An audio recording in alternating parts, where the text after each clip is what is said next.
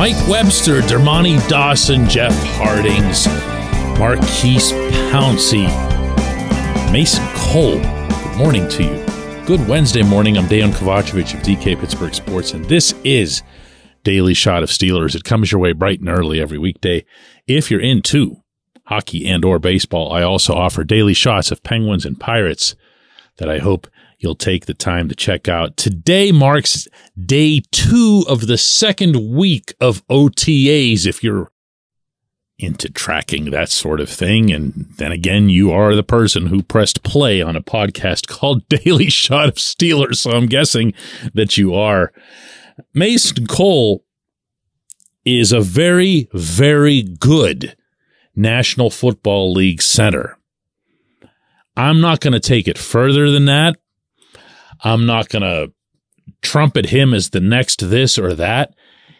He might be no more than the 3rd or 4th best offensive lineman ultimately that the Steelers have, especially when you consider the addition of Isaac Seumalo, who's widely seen as one of the best guards that the league has. And now, of course, the first rounder as well in Broderick Jones.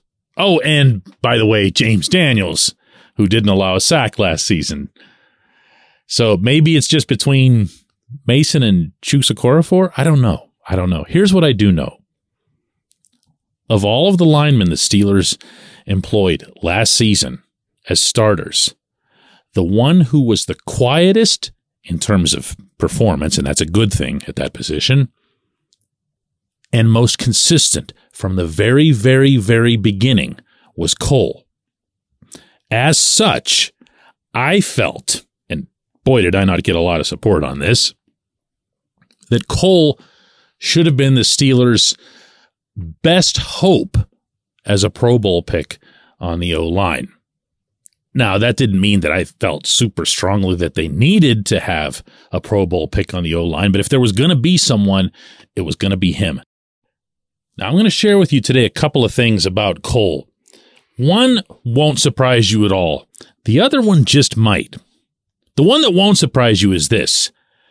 When I brought up with him at OTAs, just a general question about how he's doing and what he's looking forward to this season, a question that if I'd asked 52 other guys in the room, I probably would have gotten a straight answer about how they worked harder in the offseason, they added a few pounds, all muscle, of course, and they're really ready to da-da-da-da-da. This was what I got from Cole instead. Yeah, I think any year you have to restart that process, right? Because there's always new guys in the room. Obviously, guys that have been here, we have a great relationship, but I can always grow more too. But new guys, just trying to get them comfortable here. Like, we're all brothers, and get them comfortable and get them to be themselves. It's always a fun process. From day one of last season, and when I say day one, I'm talking about day one of these types of things, the off-season training stuff. He was the spokesman for this O-line group. He didn't want to boast about it. He didn't even want to really acknowledge it.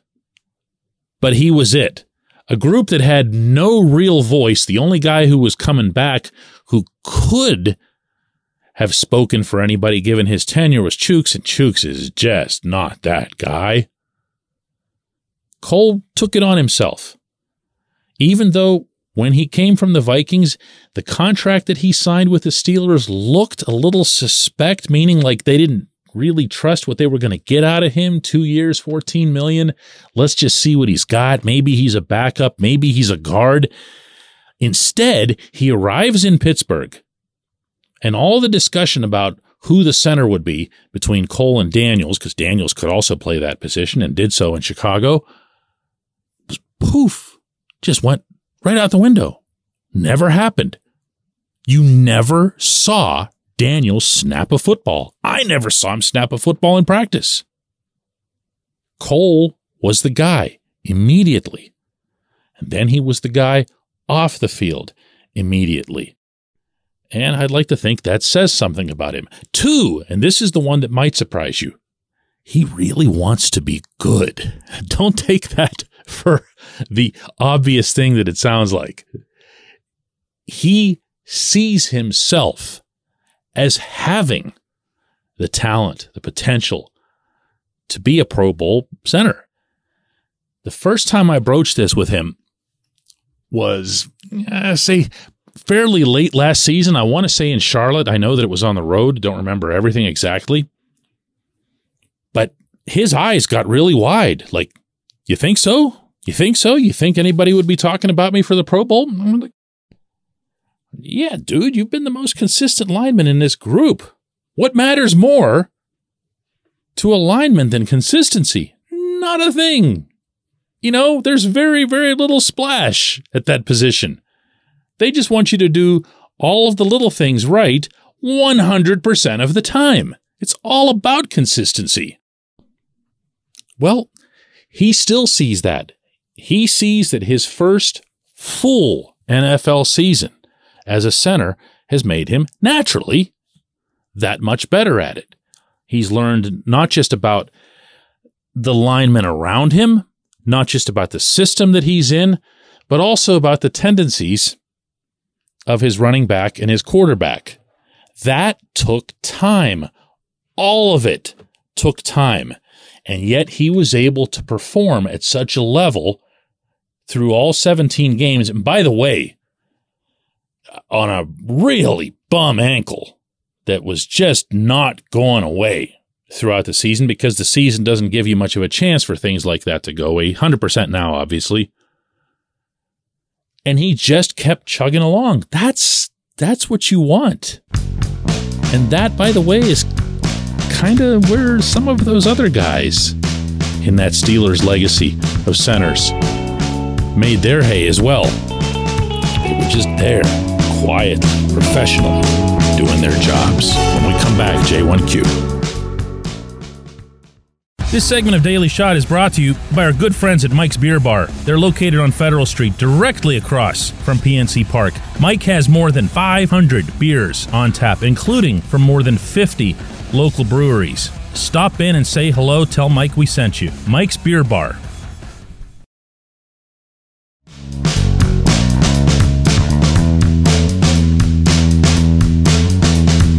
Today's J1Q comes from Slim, who says, hey, DK, is it me or do you think that the inside linebacker room looks a little thin right now? And should the Steelers maybe implement a third-man rotation like they do with the edge rusher so they can get breaks and play at a high level? Because we all know that injuries do happen in the NFL. I agree with every syllable of that, Slim, except maybe the rotation part, but I'll get to that in a second. If you're looking at the inside linebacker room as Cole Holcomb and Landon Roberts and ... then you might, that's just might, be making a mistake. There aren't a lot of conclusions that one can safely draw from OTAs, or even unsafely draw. There's just not that much going on. Certainly not when it comes to upfront play. But Mark Robinson has impressed the coaching staff. Mark Robinson has impressed his teammates, and he's been doing both for quite a while.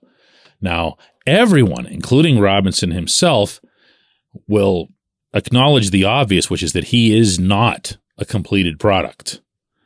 This is a raw player. That was known to the Steelers when they drafted him. It was stated out loud at the time and even beyond by Brian Flores, who kind of made Robinson his pet project. But then you got to see late in the season, that game in Baltimore. Yeah, it was kind of a gimmicky defense, but he went out there and did the job he was instructed to do. It was very, very specific, but he was effective at it. Not so much the following week when the Steelers rightly rewarded him with another turn against the Browns, and Cleveland's coaching staff was all over that. Threw his way, he had no answers for it. There's a lot of work to be done, but there's also a lot of raw material there. Do not prematurely scratch him off your list. Not that you did. You didn't name anybody. I'm just saying for anybody who's looking at the ILBs, be patient. There might be more than two guys, the two that most commonly get mentioned. Now, all that said, could they add another Should they add another? I wouldn't be put off by that at all. It's not my salary cap to manage, but I wouldn't be put off by seeing someone who comes in with more of the sideline to sideline mindset, busting up screen passes, the stuff that Devin Bush actually did pretty well. Because when I look at this group and I look at their experience, and I'm talking obviously now about the other two guys principally, I don't see ILBs who are going to get gashed. I don't see a situation like when the Steelers brought in Joe Schobert and he just couldn't tackle to save his life. Oh, and by the way, he couldn't do the stuff that he had been doing in Cleveland either, so he just brought nothing. I don't think you're going to see that with Holcomb and Schobert. I do think that you could see an inside linebacking core that's built mostly on those two get exposed somewhat fiercely by another team's passing game. Now, you mentioned rotation, and I promised I'd get back to that. Let's not leave out Keanu Neal in this equation, okay? Whether or not the Steelers apply whatever would religiously constitute a 3-safety set, and that stuff is still in its amoeba form around the league, the guy who'd be closest to the line of scrimmage in any scenario is going to be Neal. And Neal is a professional tackler, but he's also got the mobility to move around, help out in coverage, and, cover a tight end. Can he do the sideline-to-sideline thing? Can he cut off screen passes? I don't know, because I don't know what they want from that third safety. But I do know that Neal is going to be involved in this, even though he's not listed as an ILB. I appreciate the question. I appreciate everyone listening to Daily Shot of Steelers, and we'll do another one of these tomorrow.